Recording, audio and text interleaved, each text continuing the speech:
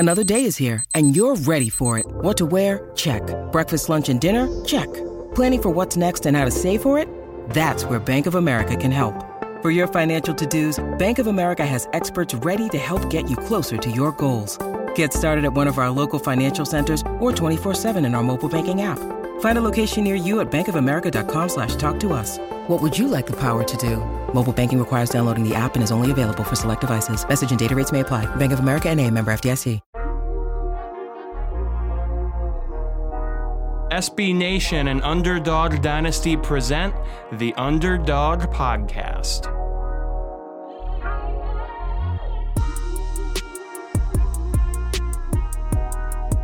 Welcome back to the Underdog Podcast. Hope you are having a wonderful Thanksgiving holiday and getting to spend some time with friends and family, eat some good food, maybe do a little shopping here and there as well. Joe Lonergan and Eric Henry here with you as always and ready to talk some CUSA football as we head into the last week of the season with several teams still got plenty to play for, and we'll dive into all of it over the course of the next hour or so. Eric, hope you're having a safe and happy Thanksgiving here as we sit down and record this. Yeah, Joe, no doubt about it. First off, as you said, want to wish everyone a very happy Thanksgiving. Certainly a time for thanks, and to be honest, probably my favorite holiday of all of the holidays out there. So I am enjoying all of the good eats, trying to avoid all of the good sweets. That was not intended there. It just made it happen.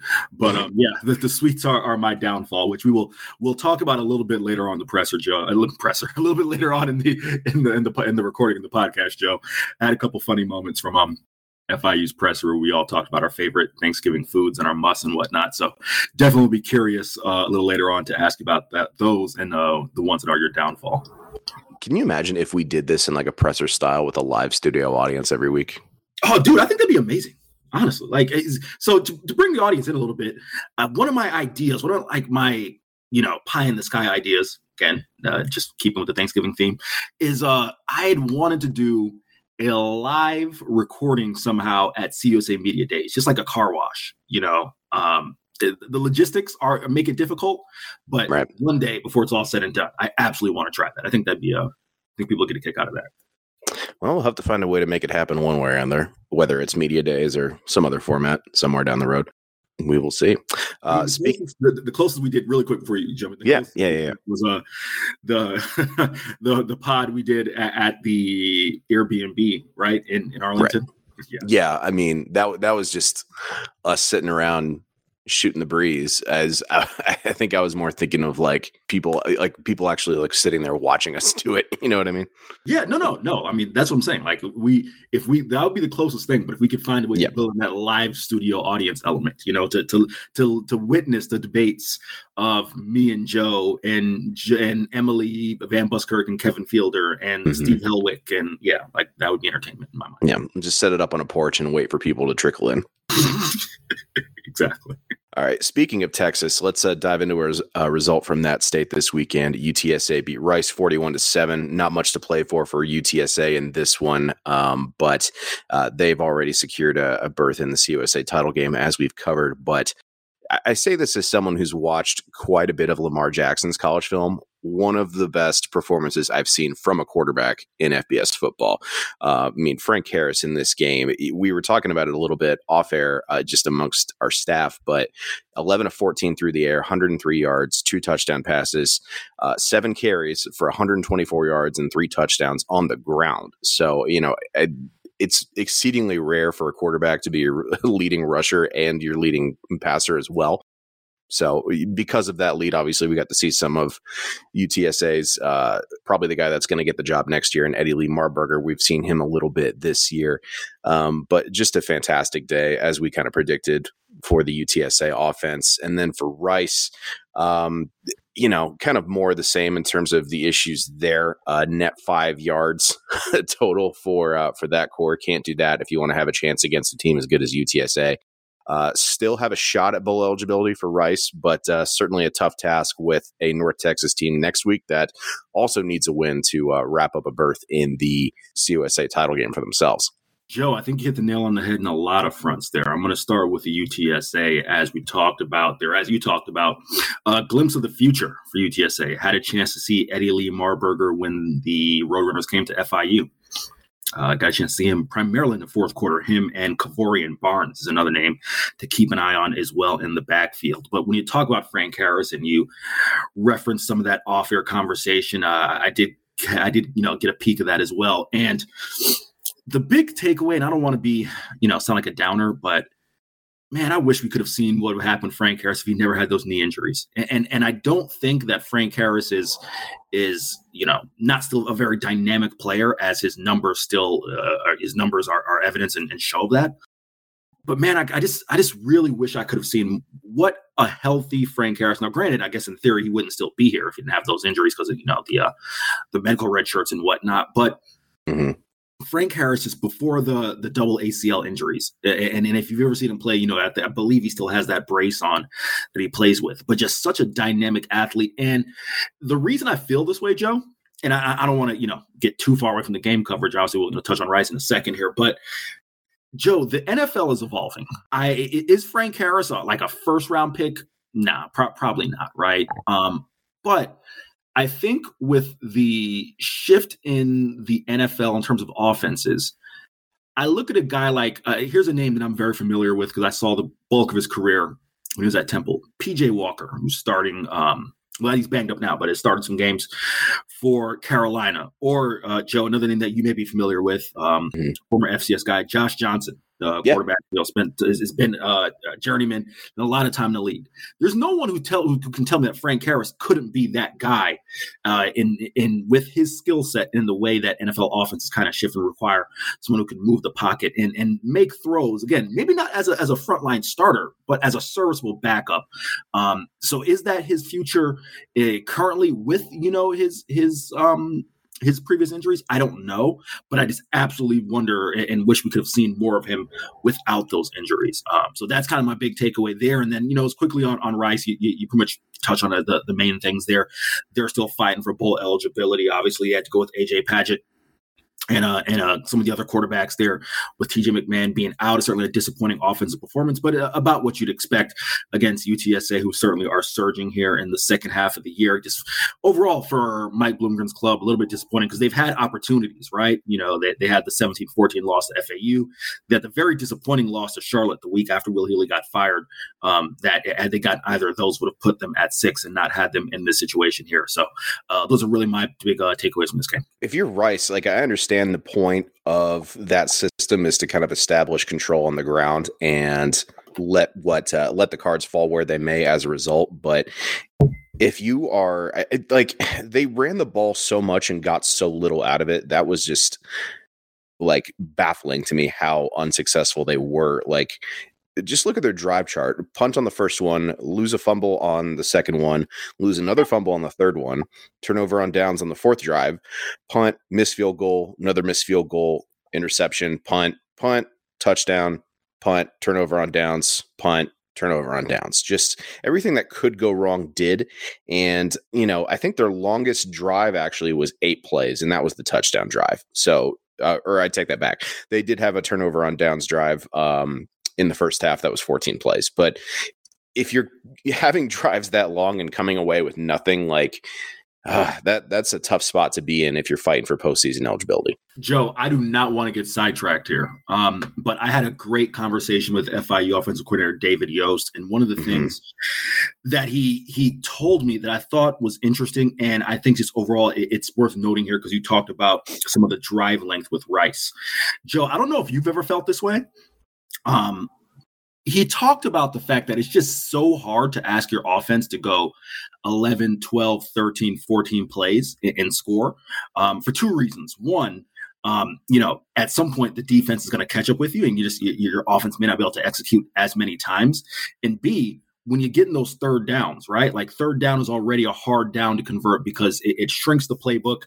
Depending on where you are on the field, it's going to shrink the playbook offensively and defensively. As a result, you only have so many things you prep for, right? So it's kind of hard.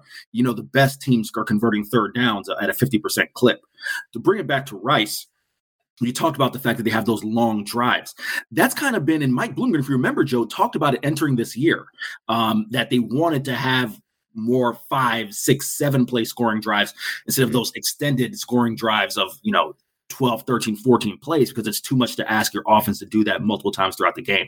So I know I got, went a little sidetracked there to bring in that note, but I think it's a key point you make there because of the task you're asking, what you're asking out of your offense and to, try to achieve that task. Yeah, you got to limit the mistakes as well. I mean, like long drive, short drive, medium drive, whatever. If you're not getting points, then you're not going to beat good teams.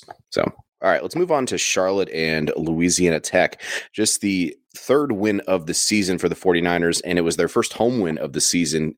So they send their seniors off with a positive note there. Louisiana Tech, they dropped to 3-8, so they got one game left as Charlotte ends their regular season. Tough day for Landry Liddy on Louisiana Tech side, 23 of 31 through the air for 213 yards, but did throw 2 interceptions, finished with a QBR of 21. Tough to see there for the young guy. And then Marquise Crosby, we've talked a lot about how Louisiana Tech is kind of finding success in balancing the run, and they absolutely did that in this game. Marquise Crosby, 21 carries for 105 yards and 3 touchdowns here. But, not to take too much away from Charlotte, Chris Reynolds in what is, his final collegiate game, 20 of 30, 268 yards. And then on the ground, Calvin Camp, we talked about how he was kind of underutilized in the beginning part of the season, but senior goes off on a high note, 11 carries for 111 yards, 3 touchdowns. Joe, that's my big takeaway of this game. And listen, I'm not here to bash Will Healy. The dude's already out of a job. But that was one of the biggest things that was talked about in the immediate aftermath of his firing. Some of the guys who weren't utilized. Calvin Camp was last year's leading rusher. And what did we say entering that game that they beat Rice? He had something like 3 carries. We clearly see it wasn't a performance issue, right? 11 carries for 111 yards and 3 touchdowns. Certainly someone who was still capable. So I don't know offhand if Calvin Camp will be a beneficiary of the COVID year. I believe he's a 5th-year guy. So I think that may have been his final performance as well at Jerry Richardson Stadium. But all in all, it's just something that I think if you're a Niner fan, it leaves you a little bit of pause in terms of like what could have been when you see things like this. But all in all, great to see Chris Reynolds go out a winner. I noted this. Our buddy Hunter Bailey shot some great video of Chris Reynolds and Vic Tucker and some of the seniors and some of those guys who Joe, just overall, I mean, again, you can't live in the past, but a really productive group of seniors there for Charlotte, and it's just kind of disappointing that they won't go out on a better note than yes, a win on senior day, but again, you just feel like there should have been more production in terms of the win column for this team this year. But all in all, great to see them go out with a W. And as you mentioned, with Louisiana Tech, Landry Liddy, a little bit disappointing day there. He's still a really promising guy, Joe. Again, as someone had a chance to see him in person when they played at FIU, really like him. I'm really intrigued to see what the competition looks like next year between him and Parker McNeil, and see if Matthew Downing is back as well. But that definitely provides a glimpse of hope into the future for Louisiana Tech. But yeah, all in all, good win for Charlotte. And I guess my major takeaway there is just wish things could have been a little bit different for them in the win column. Bit of news on the Charlotte side as well in the aftermath of that game, and not entirely unexpected given how things tend to go with coaching transitions, etc. But Grant DuBose enters the transfer portal. He's still got some eligibility left. 6'3", 200-pound guy, was really, really solid in the beginning part of this year. It really all throughout the year, and was great last season as well. So he'll likely find a home relatively quickly, I would think. Grant DuBose, listen, Joe, I'm surprised. I thought he could have taken his game to the next level. That was some of the talk entering this year, especially in the early part of the year. So, no, Grant DuBose is a guy who's going to find a home very quickly. And as you talked about it, with the transfer portal, we are already seeing names enter. So we'll probably have to tape another episode on next Monday or Tuesday of next week. We'll have to tape a recap episode and then probably a portal episode with the amount of guys who will enter the portal as soon as the season is over. Does that scare you, having to talk to me more? Nah, Joe, because don't fool the folks at home. We talk all the time. I mean, I was keeping up with my buddy's exploits via his and his lovely wife, Samantha, your guys' Instagrams. I saw you looking all sexy there in New Mexico. Cocktail. Saw you there, Joe. New Sexico. I mean, we as sexy as going through an alien museum that costs $5 for all day pass that takes about 10 minutes to see everything can be, I guess. Joe is highlighting the alien museum. I am highlighting the sultry look in his face when he was sipping on cocktails there, Joe. So I'm just gonna put it all out there for the listeners. We'll have to find a way to put that on.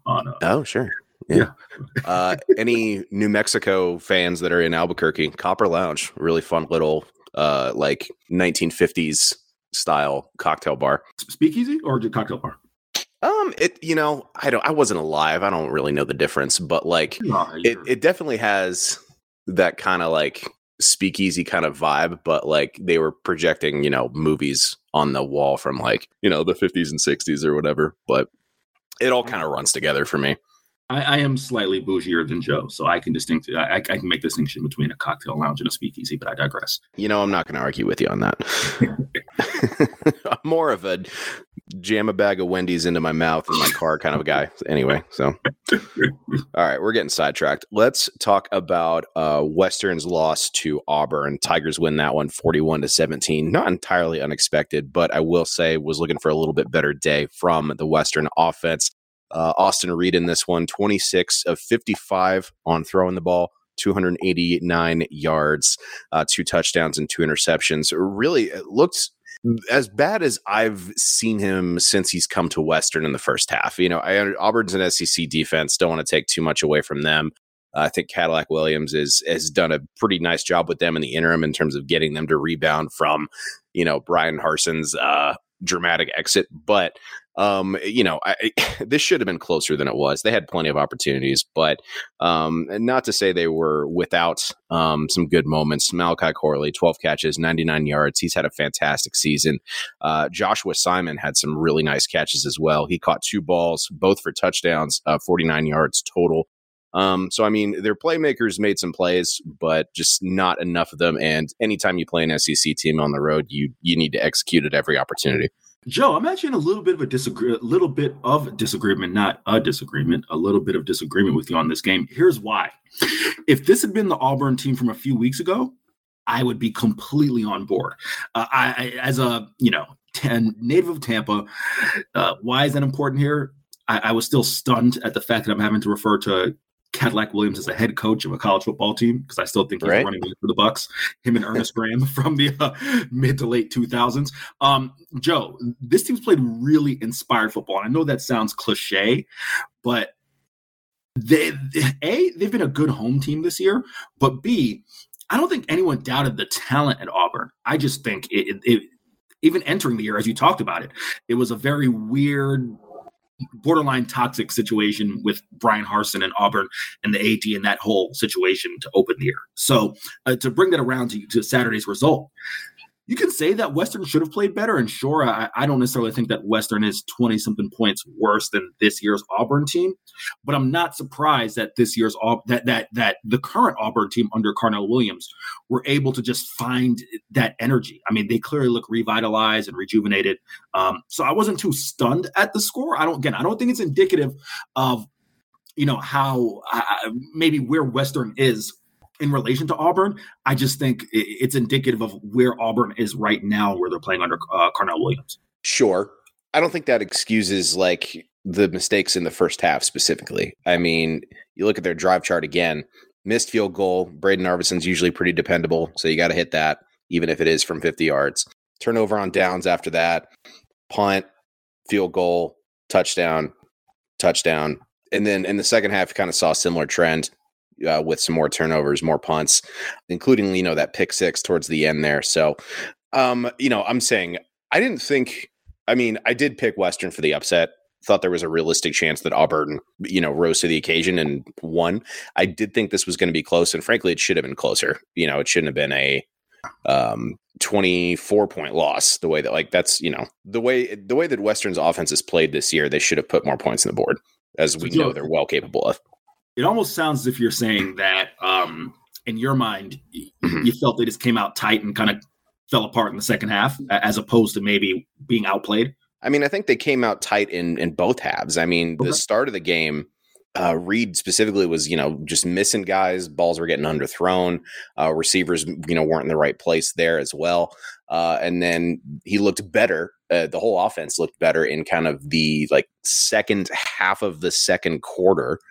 And then it was kind of a similar story in the second half. They looked, bad coming out of the locker room. They looked a little bit better. And then, at the end, didn't look great again with the pick six and whatnot. So, I don't know what you can really attribute that to, but, I did watch Tyson Helton's presser earlier this week in prep for the FAU game. I know they're not going to dwell on it. I know they're going to come out. And frankly, it's hard to, I don't want to speculate, but this game really didn't mean much in the grand scheme of Western season, right? They still need to win against FAU this week to be in the CUSA title conversation, which we'll talk about. But since this was a non-conference game, again, it didn't, and they've already secured a postseason berth anyway. So again, it didn't mean much. So I assume we'll see them, shift their perspective on it and play better this week. Speaking of FAU, let's talk about their loss to Middle Tennessee State. Blue Raiders win that one 49-21. Eric, we've talked about it so much, you just never know what Middle Tennessee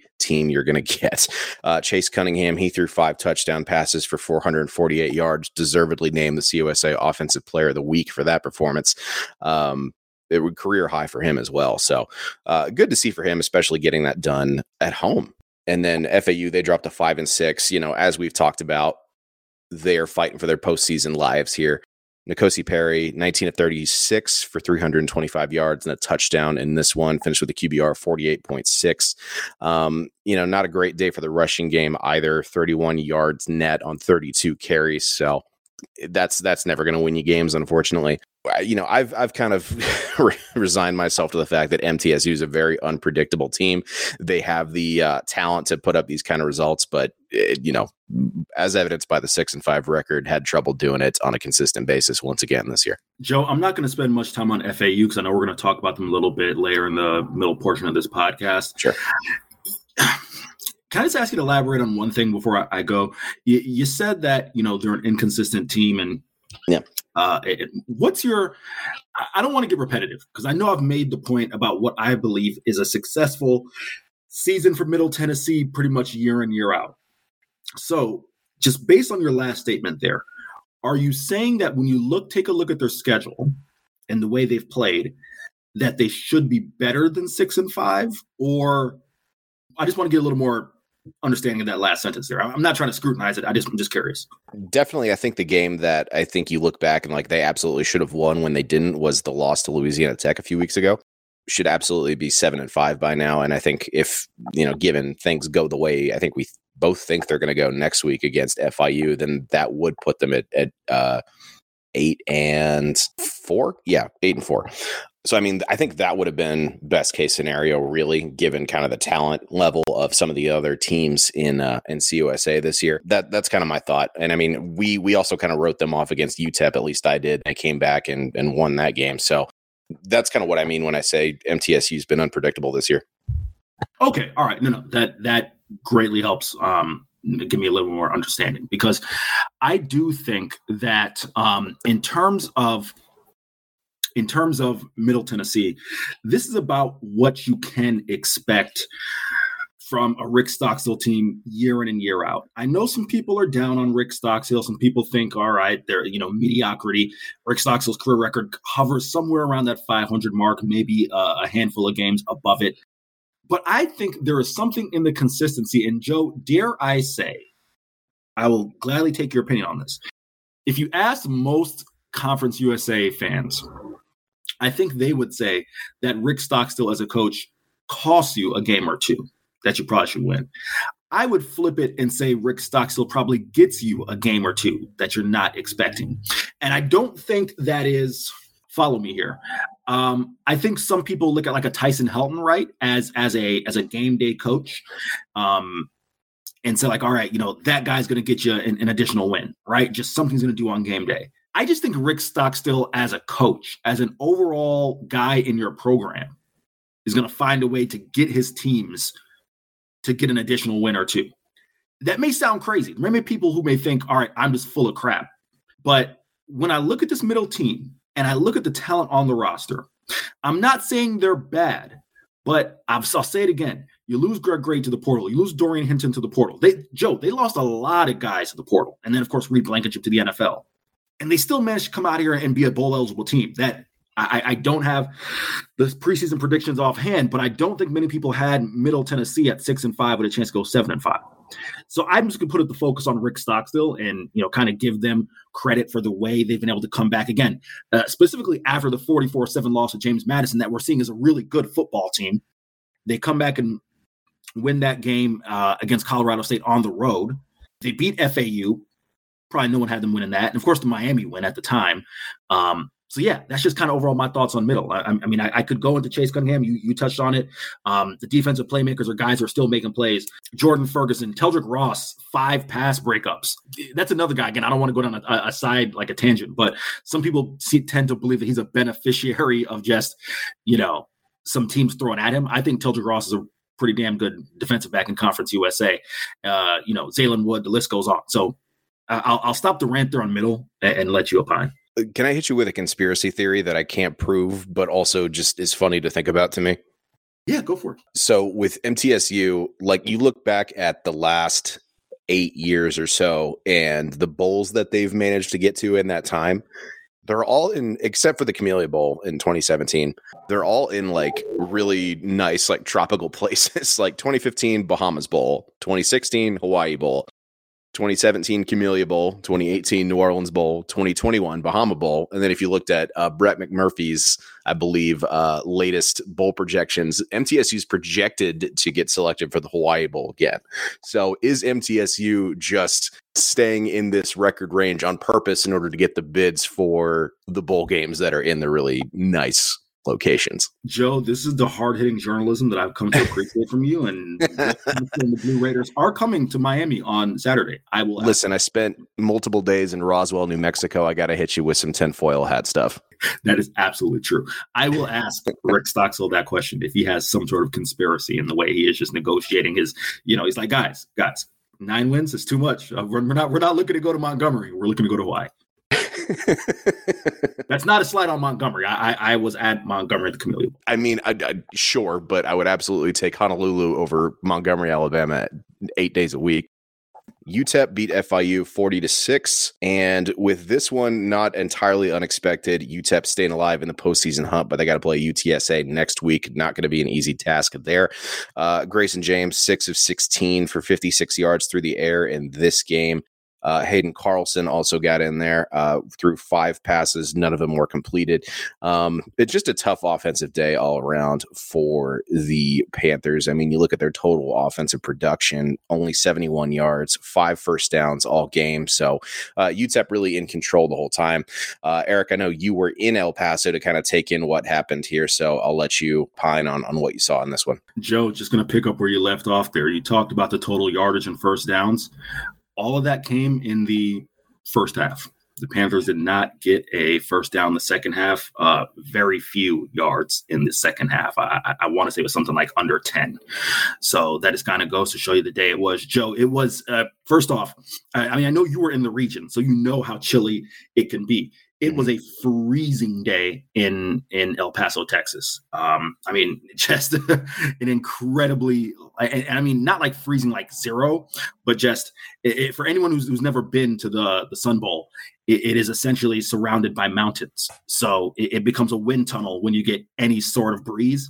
And that thing, when the sun set at 5 something out there and it's 39 degrees and that wind is whipping through you, it felt like it was pretty cold waiting for the post-game presser outside the FIU locker room. But like I said, give credit to UTEP, a really strong defensive performance. You really saw the defensive line of UTEP really overwhelm the FIU offensive line. Jadrian Taylor, Keenan Stewart, Kelton Moss, Praise Amahule. I think there was another player who got a sack as well. Cal Wallerstedt was the game's second leading tackler, so definitely made some plays. I think the big thing, Joe, that you got to take a look at are 2 things. One, Calvin Brownholtz. He has been a career backup in Conference USA for 4 years now. On senior day, gets to start with Gavin Hardison unavailable. Goes 12 of 18 for $190, 2 scores. Could have completed a couple more passes. He had 2 passes that were just overthrown. He runs for a touchdown. I mean, we'll talk about this a little bit because they got to, get one more win to get in bowl contention. But Joe, I was just extremely surprised because, I mean, I'll be honest and very frank. I went on ESPN El Paso, ESPN 600 El Paso. Shout out to my guys, Steve Kapowitz and Adrian Broadus, for having me on for an entire hour to plug both Underdog Dynasty and talk this game. But I was not expecting this kind of performance from Calvin Brownholtz. I thought if Calvin Brownholtz started this game that there'd be a fair chance for FIU to win it. But they proved me wrong. And last but not least, Ray Flores in the backfield, Joe, a guy who started his career as a running back, is the team's second leading receiver, came into this game with something only like 6 carries for 56 yards. So clearly Dana Dimmel and company must have seen something on film that said, we're going to stick him in the backfield. And he was the game's leading rusher with 13 carries for $128. So all in all, a dominant performance for UTEP. And we'll see what happens when they get a chance to get that 6th win. Yeah, 100%. You mentioned there were some funny moments in the FIU postgame presser with relation to the Thanksgiving holiday. I'm curious what happened there. Well, actually, Joe, not the post game. It was actually the presser we just had on Tuesday. I could have made that a little bit clear. But I'll toss to some sound here of Mike McIntyre talking about what his favorite dishes are. He makes a heavy emphasis on the sweets. So just curious here. We'll toss that sound here in a minute, and then when we come back from it, Joe, I will take your thoughts on that sound and the sweets of the game. Coach, start off Thanksgiving schedule for the guys, and what is the Thanksgiving outlook at the McIntyre household? Well, the Thanksgiving, the guys have been practicing. Tomorrow night, we'll have a big feast with the team and everything, and then Thursday morning, we'll get up and practice, and then the players will go. Some of their families are in, they'll go with them to lunch, and there's some that don't. They'll go to coaches' houses and eat and do all that, and so we'll have different people at our house. So my wife will cook a big turkey, and I'll just come home and eat it. So I'm excited about that. And then different players or coaches or different ones come to our house. So everybody's got a place to go. And I always enjoy tomorrow night when we have a big feast with the team. And Scott Carr and different people are all going to be here. And just a thank you deal. And all the coaches' wives all make their favorite dessert. So so they'll have all these desserts there, which I hardly even get to food. I just go straight to the dessert table. So that's always fun. So that means banana pudding's first up, right? Banana pudding, that'd be up first. You've talked to Mike McIntyre. What answer would you expect? He seems like a sugar guy. Most yeah. I mean the dessert aspect of it, totally get. We've heard, rather, I haven't had it, that his wife's banana pie supposedly is fantastic. So can definitely understand that. Thanksgiving is the time where you see a lot of different desserts, which is cool. My friends that I'm staying with in New Mexico, I know her nieces are coming over to make like chocolate pie, so that's going to be good. I'm making some scotcheroos, which are kind of a upper Midwest delicacy. I mean, I'll be honest, I'm probably more of a savory guy as opposed to sweets, but okay. I like sweets. I bake a lot, but Okay, that caught me. And just so Coach McIntyre or Trisha McIntyre, Mrs. McIntyre is here. It's her banana pudding, not the banana pie. But just want to state that for the record. Thought I said banana pudding. Yeah. No, you're good, Joe. I am a sweets guy. Listen, as much as I love stuffing and baked mac and cheese, which Grace and James talked about and said, if you go to someone's Thanksgiving dinner and they don't have good mac and cheese, you can't trust them. I agree with Grayson there. You'll hear later on this podcast there's something that I disagree with Grayson with, but I digress. Love all those things, but dude, you put me in front of apple pie, sweet potato pie, gotta have sweet potatoes, not pumpkin, sweet potato, apple, blueberry. I mean, the list goes on in terms of things. I mean, growing up in a Caribbean family, you have certain Caribbean sweets, certain Caribbean delicacies, rum cake. And again, I don't want to get us too far down a rabbit hole because I know like traditional U.S. families, if you get a fruit cake, that's like the kiss of death.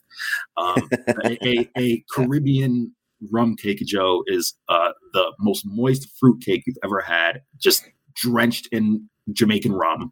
Appleton primarily, and then an icing over the top. The bleep is amazing. So yeah, stick me in front of the sweets and I'm good. Oh man, coming from Irish family, we do something. I'm sure it's varies differently in quality from family to family, but my grandma used to make a cake with Bailey's in it. That was the bomb. Oh man, that would be right up my alley. Yes, sir. Mm-hmm. Making me hungry. All right. And let's wrap up the recap with LSU and UAB. Number 6 Tigers win that one 41-10. Kind of what we thought would happen there. Tigers, very good team. They improved to 9-2. UAB drops to 5-6. So they also need one more win this weekend to get back to the postseason in the first year with Bryant Vincent at the helm here. Dwayne McBride did get a touchdown in this one, 13 carries for 34 yards. LSU's defense is really good, so it's not like completely unexpected. However, I would say like a better day for him here would have helped solidify his case for some of these postseason awards. We keep saying we wish he was being more seriously considered for, along with some of the other guys in the G5. But that's kind of my thought there. Dylan Hopkins, he's back for this one, 14 of 29 for 158 yards through the air. Nothing real crazy jumps out at you from the passing game there. Obviously, when you only get 10 points total. It's good to see that they didn't turn the ball over against an LSU defense that's this solid. And they also forced 2 turnovers. Probably could have done with, some better rushing attack. Like we said, only 48 yards for the entire team in this game on 22 attempts and 8 penalties. We've talked a lot about UAB being one of the more penalized teams in all of FBS, and that came back to bite them a little bit in this one. But overall, when you play the number 6 team in the nation, you're expecting to lose more or less. But I don't know, some good things and some bad things for the Blazers in that one. Yeah, Joe. I mean, I think you kind of touched on it. When you take on a team like LSU, not much of a surprise in the performance that the Blazers were able to put up offensively and defensively. You did talk about the fact that a little bit disappointing Dwayne McBride couldn't have a better showing, which, would have helped his case for some of the more national awards. Definitely didn't miss a point there. I will come back to one question about the Blazers here that I want your thoughts on, but all in all, my big takeaway is Jaden Daniels is a hell of a player. Yeah. Bet you wish the folks in Tempe. That's where the Sun Devils play, correct? Right? Yeah, Tucson, Arizona, Tempe. All right, there we go. I bet the folks in Tempe wish they still had him out there. Coach Herman Edwards, he wouldn't be working at ESPN right now if he had Jaden Daniels out there for the Sun Devils. So, I mean, a heck of a player, and clearly with LSU, just a stabilizing force in Brian Kelly outside of his, line about family at the beginning of the year. Outside of that, it has been nothing but, really kind of success for the Tigers. Joe, the thing about UAB that I was going to ask you about, and I want your thoughts, an 0-5 record on the road. And yes, okay, let's take LSU out of it. You lose at FAU, you lose at Western Kentucky, you lose at Rice, you lose at Liberty. Do you make anything of that? I mean, just in terms of, maybe say Bryant Vincent or the team, or does that 0-5 record say anything to you at all? I mean, it's not good. I don't have anything deeper than that. I mean, we know UAB's good. We know UAB's good at home. We've seen them play really well in the friendly confines of Protective Stadium.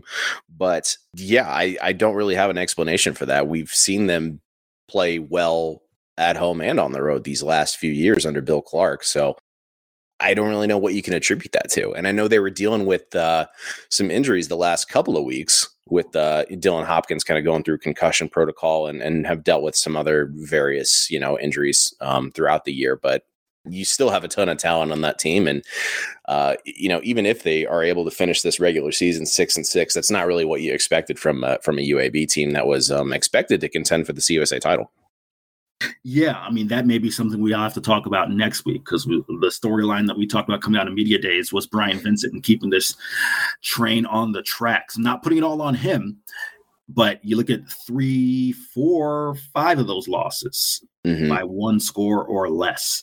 So that is tough there. And then again, 4 of those on the road. So just an interesting thing I'd pull out. But, Joe doesn't make much of it, as someone is banging on my door for no reason, but I digress. It's not that I don't make much of it. It's just, it seems like the simplest answer is the most correct one, or whatever Occam's razor says. Like, you have to win games in order to succeed. And they're not doing that, especially on the road. A very simple, straightforward man. Yeah, basically. Can you tell us the holidays that Joe and I are just, trying to make this whole podcast without just, giggling the entire time? He's a simple man, gobbling Wendy's in his car. hiding it from his family because he doesn't want to share. Anyway, all right, real quick to start, let's talk about Biff Poggi being officially introduced as the newest head coach of the Charlotte football program. First of all, if you guys aren't following Jeremy Grandison on Twitter, he's been our newest Charlotte contributor for Underdog Dynasty, and highly recommend that for updates on that team and what they're doing. But he was in attendance at Poggi's introductory presser and wrote some takeaways to based on what he heard from Coach Poggi. And the first one, which was interesting and certainly makes sense given where the program is and how they want to, bounce back from this kind of year immediately, they're going to hit the transfer portal hard, specifically for defensive backs that can make an immediate impact, which let's start there, Eric. Well, what are your thoughts on that? I don't know how to feel about it, but let me tell you why. As someone who has seen a team in FIU, and apologies for all the listeners who get tired of me comparing things to FIU, but it's my reference point. I saw how hard they hit the portal. You know what? I'd have to use them as a reference point, Joe. We can use all across college football, especially the G5 level. Mm-hmm. How hard teams have hit the portal. Sometimes it works like Western Kentucky, and you hit on, say, 7 out of 10. And sometimes it works like FIU or even FAU or some other teams, and you hit on a less percentage of that, right? Mm-hmm. My feelings on the portal have kind of evolved a bit.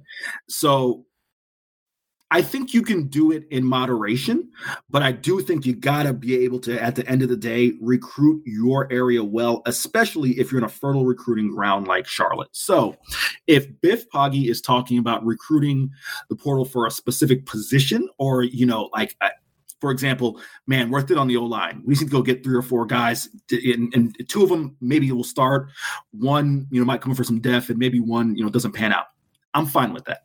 Reshaping your whole roster from the portal, I think you got to be very selective about that. So maybe, and again, Jeremy was there. We'll have to get with Jeremy and Hunter Bailey as well to maybe get some more context, because I don't know if he was talking about that in specificity to a question asked about one spot, or if he was saying, hey, because I did see a quote that said this isn't a rebuild. So I don't know if Biff is thinking, all right, we're going to get the portal hard. I've got connections. We're going to bring in some Power 5 talent, and we're going through the roof. That's fine. But we've had people on this podcast who have talked about how fertile that recruiting ground is. And you can even just look in that area, Joe. They get out recruited by not just, Duke, Carolina, NC State, but, the East Carolinas of the world and others as well. So that's just my takeaway on that subject. Yeah. App State, Coastal Carolina. I mean, Grayson McCall's a North Carolina native as well. So even that. Yeah, you mentioned offensive line, and that was also another point of emphasis for Poggi in this presser and talking about kind of bolstering the middle of the field. As Jeremy pointed out, Charlotte finished 10th in CUSA in rushing yards per game and rushing yards allowed. So clearly some depth and some size is needed on the offensive line and on the interior defensive line. Yeah. Again, I don't want to sound repetitive. I just wonder, that's fine. And that's, Joe, those are 2 spots that I don't necessarily mind you going to the portal for, right? Because as you talked about, you can at the bare minimum get size from, the Power 5 level. I just want to know that that's not going to be, if you got 40-something scholarships available, I just want to know that you're not going to put more than half of that into the portal. Does that make sense? Yeah, that'd be bad. That's not a great way to build a roster. I mean, I'll give you, a non-CUSA example. We've seen, Jake Spavital at Texas State hit the portal hard over the past few years. He may be out of a job in a week. So, yeah. You know what I mean? Yeah, no, for sure. I mean, now that you say that, I'm just thinking about all of the work we're going to have to do in the next few weeks with regards to coaching carousel. But yes, I mean, Spavital is a perfect example of how the portal approach cannot go your way if you rely on it too heavily. And I don't know, the thought of this isn't a rebuild is odd. Call it whatever you want. That's kind of what it is. I mean, there needs to be some significant change in the way that Charlotte, approaches this sport if they want to improve to a point where they're competitive in the new AAC.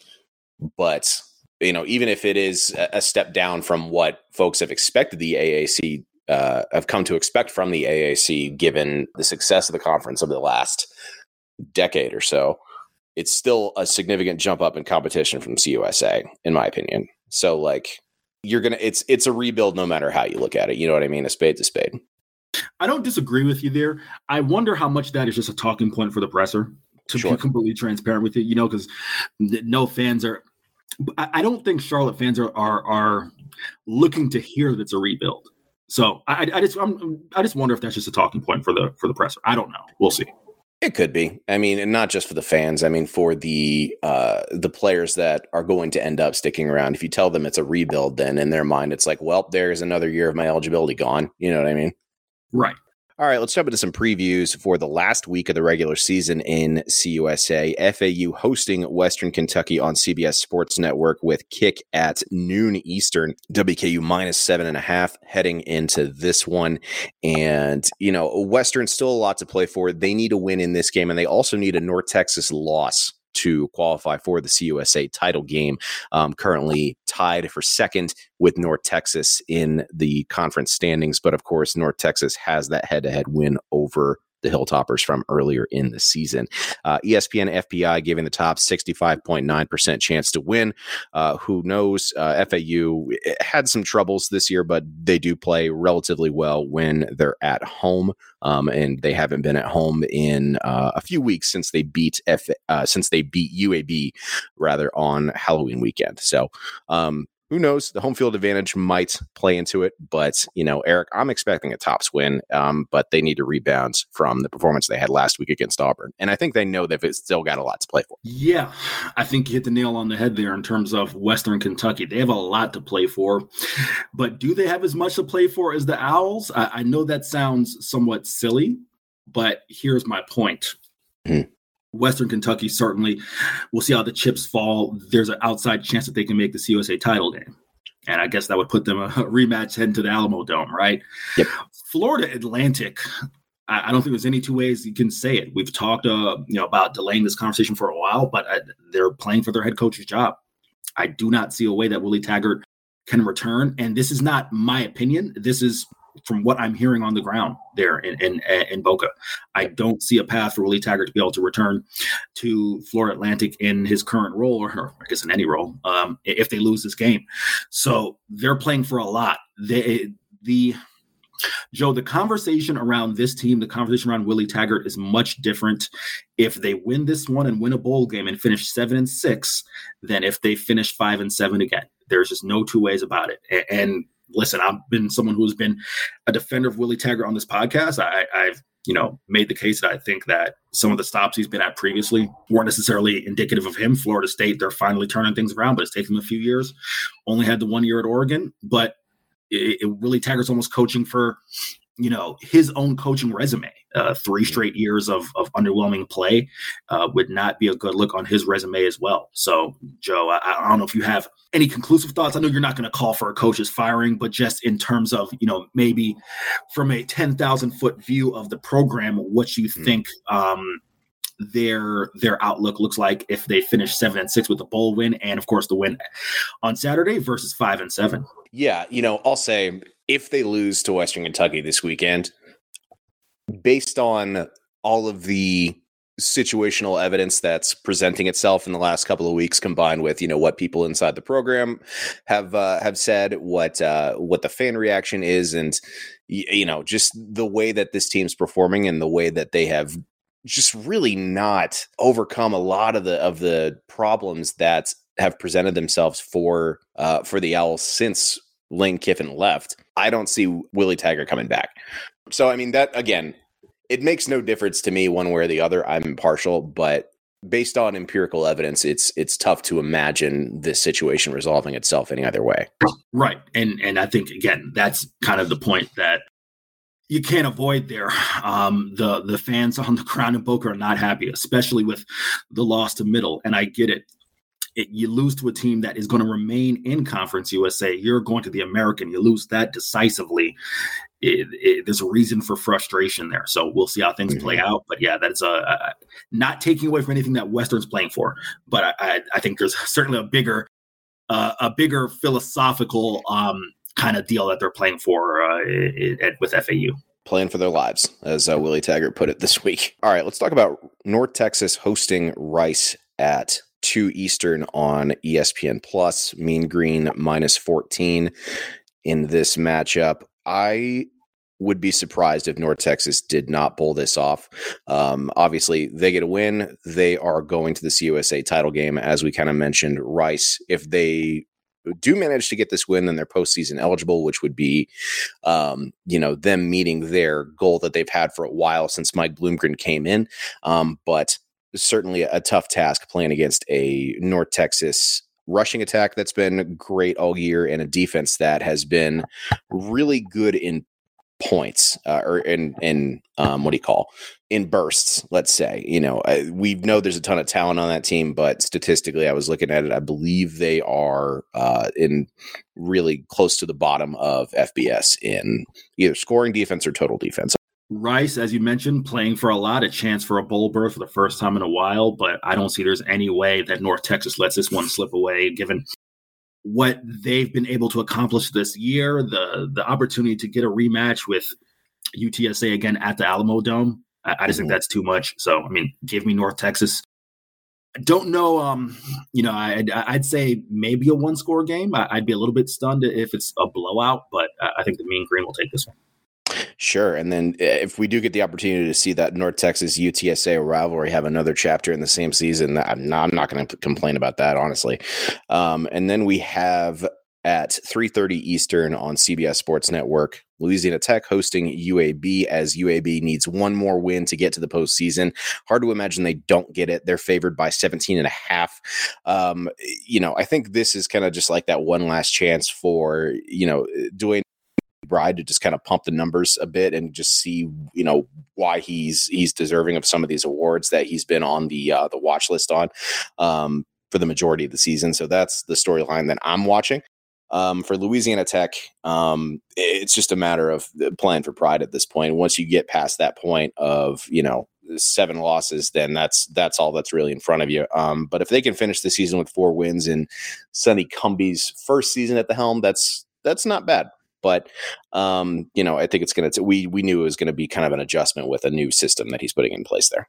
I'll make it short and sweet. The storyline I am watching is a big difference between a 5-7 UAB team and a team that qualifies for a bowl for, I think this would be a 5th consecutive year. They have to get a win.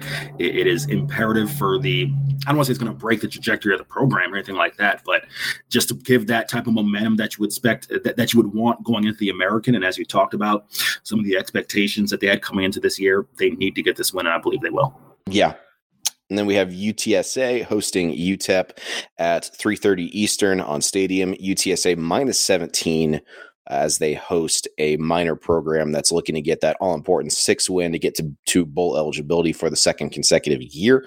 I think minors are going to be short of that. However, UTSA is too good. And even if they do opt to rest some guys prior to the CUSA title game, in a few weeks here, when either North Texas or Western Kentucky comes to town for that one. I think they just have the Miners outmatched in terms of talent. So that's kind of what I'm expecting. Might not be the kind of game that we saw from Frank Harris last week, where he, it looks like a superhero out there basically. But I think we're going to see another strong day for the Roadrunners as they clinch another double-digit season. Absolutely agree with you. I think the task is going to be too tough for Calvin Brownholtz, and it's going to be interesting, Joe, because the feeling around some of the people, not around the program, but some of the media there in El Paso, was some curiosity about what could be. Yep. Was Calvin Brownholtz more of a runner than obviously Gavin Hardison as a passer, and the expectation is that Brownholtz will start this game instead of Gavin. But with that being said, I think it's too tough of an ask. UTSA, just quite frankly. They're a much better team. And as you talked about, the only scenario that I see UTEP finding a way to get this one out is if Jeff Trailer decides, hey, we're getting the guys out after a quarter and we're going to the reserves. But as they've shown all year, they do have a talented group of reserves. Again, the very veteran group that UTEP they're playing for a lot. Obviously, their bowl lives, back-to-back bowls would be great for Dana Timmel and UTEP. Praise Amahule, Ray Flores, the list goes on, and a really talented group of veteran seniors there. But I think there's going to fall one game short.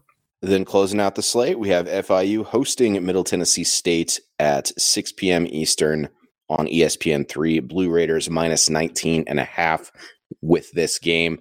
I find it tough to imagine MTSU losing this game, especially given the role we've seen Chase Cunningham get on the last few weeks. I don't think he needs to have that kind of day. But, I think, frankly, you want to see their seniors play well. You want to see the guys that are going to be key players in their bowl game stay healthy as well. For FIU, 5-7 in year one under Mike McIntyre would be nothing to shake a stick at. I know some folks were hoping to see them get to bowl eligibility after that hot start. Either way, that's not going to happen, regardless of the result on Saturday. But I do want to see them. I'm interested to see how their defense responds to the last couple of weeks and whether or not they can kind of limit some of the playmakers on this MTSU offense like Jalen Lane and Frank Pizan. Yeah, Joe, before I get into the game breakdown here, we'll just end with one last funny question for you. Had a lighthearted interaction with quarterback Grayson James, who is really one of the, rising talents in Conference USA. We'll have to see how he can finish the year. But got the start for which will be his 11th consecutive start coming up on Saturday. But had a bit of a lighthearted moment in which he called me out for my music takes, something I know you will appreciate given the amount of music we talk on this podcast. Okay. We'll toss it to that sound here where he disagrees with one of my music takes. Grayson, last one for you. Last time we're talking, so I'll throw a fun one out at you. What's on the pregame playlist? Well, number one, Drake. I know. I mean, I'm on Twitter a little bit, so I know you're not the biggest per se. So Drake's definitely number one. But my top three is definitely Drake, Youngboy, and Lil Uzi. Those are my go-tos. But yeah, all right. I'm a Drake stan. I know you're not too much of a fan of his, but I'll talk about it later. I'll talk about next year, Grayson. Grayson just want to rock on the playlist. Hey, you can't go wrong. That's more of a locker room, We get a win on Saturday. Yeah. First hunter. We might have to get a video of that. Some guys hitting that one for TikTok. All right. So, Joe, as you heard it, enlighten me. Yeah. Grayson, a very big fan of Drake. He called me out for not being a fan. So, we've talked about hip hop law on this podcast. I'll give you a chance to opine on that if you want. But the question I had for you was, what is the most, kind of humorous interaction you've had in a presser that you can remember? It's funny. Last night I was telling someone about the Jordan Ferguson karate incident, and that's still that's still the top. That's still the funniest one to me.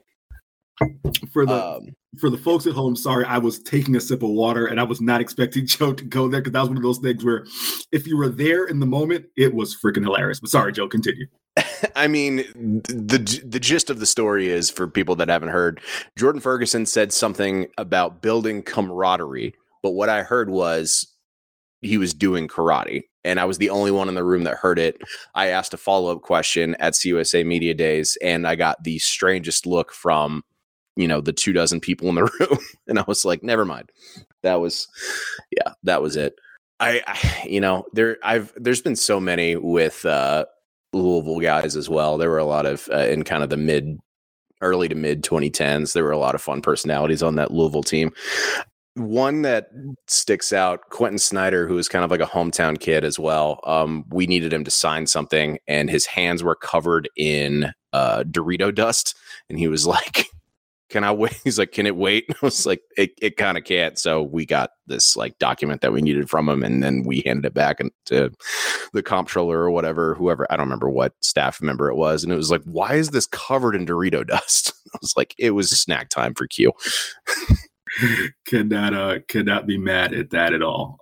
In terms of the game on the field, from Middle Tennessee, obviously we talked about it a little bit earlier in the podcast. The opportunity for them to get 7 wins, definitely something that not very many people saw entering the year. So that would be certainly something that they are playing for. For FIU, you talked about the fact that the 4 wins is definitely constitutes a good year, and I would agree. I think the preseason prediction for them, most people had them around 2 wins, although I had them at 4-8. So I'll take a little bit of a victory lap there. With that being said, this offense, Joe, I don't have the number. I was writing it a second ago. I want to say, Joe, this off the top of my head, that offense has been outscored in the past. In the 4 losses, they've been outscored 217 in their 4 worst losses, they've been outscored 217-23. That is not good, especially in the past 3 weeks.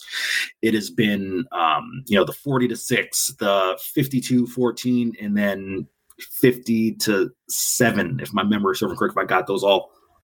No, wait, one of those was a shutout. So I'm trying to remember all the scores here. Anyhow, the point is, Joe, as you talked about, not getting a first down in the second half, 50-something total yards overall, that's got to improve. So for this offense overall, especially for Grayson James, who we just heard that sound from, for him, kind of transitioning into what would be his junior year as a quarterback, first full year as a starter this year, definitely want to end the season on a high note, whether that is a win or at least some offensive progress. I think that would make Panther fans feel a little more comfortable and, players on that team feel a little more comfortable as far as putting 2021 behind them and really finishing this year on a high note. With that being said, I do think the Blue Raiders will win, but I'm expecting more of a fight from the FIU Panthers. Hard to believe the regular season is almost over. We are going to have bowl games. We're going to have title game.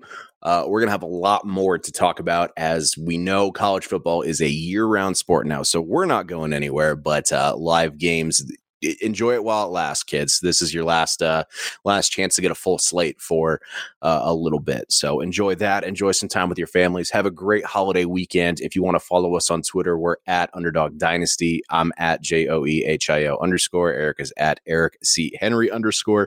And we'll be back with more transfer portal updates and whatnot in the near future, as well as a title game preview next week. Happy football watching, everybody. We'll talk to you soon.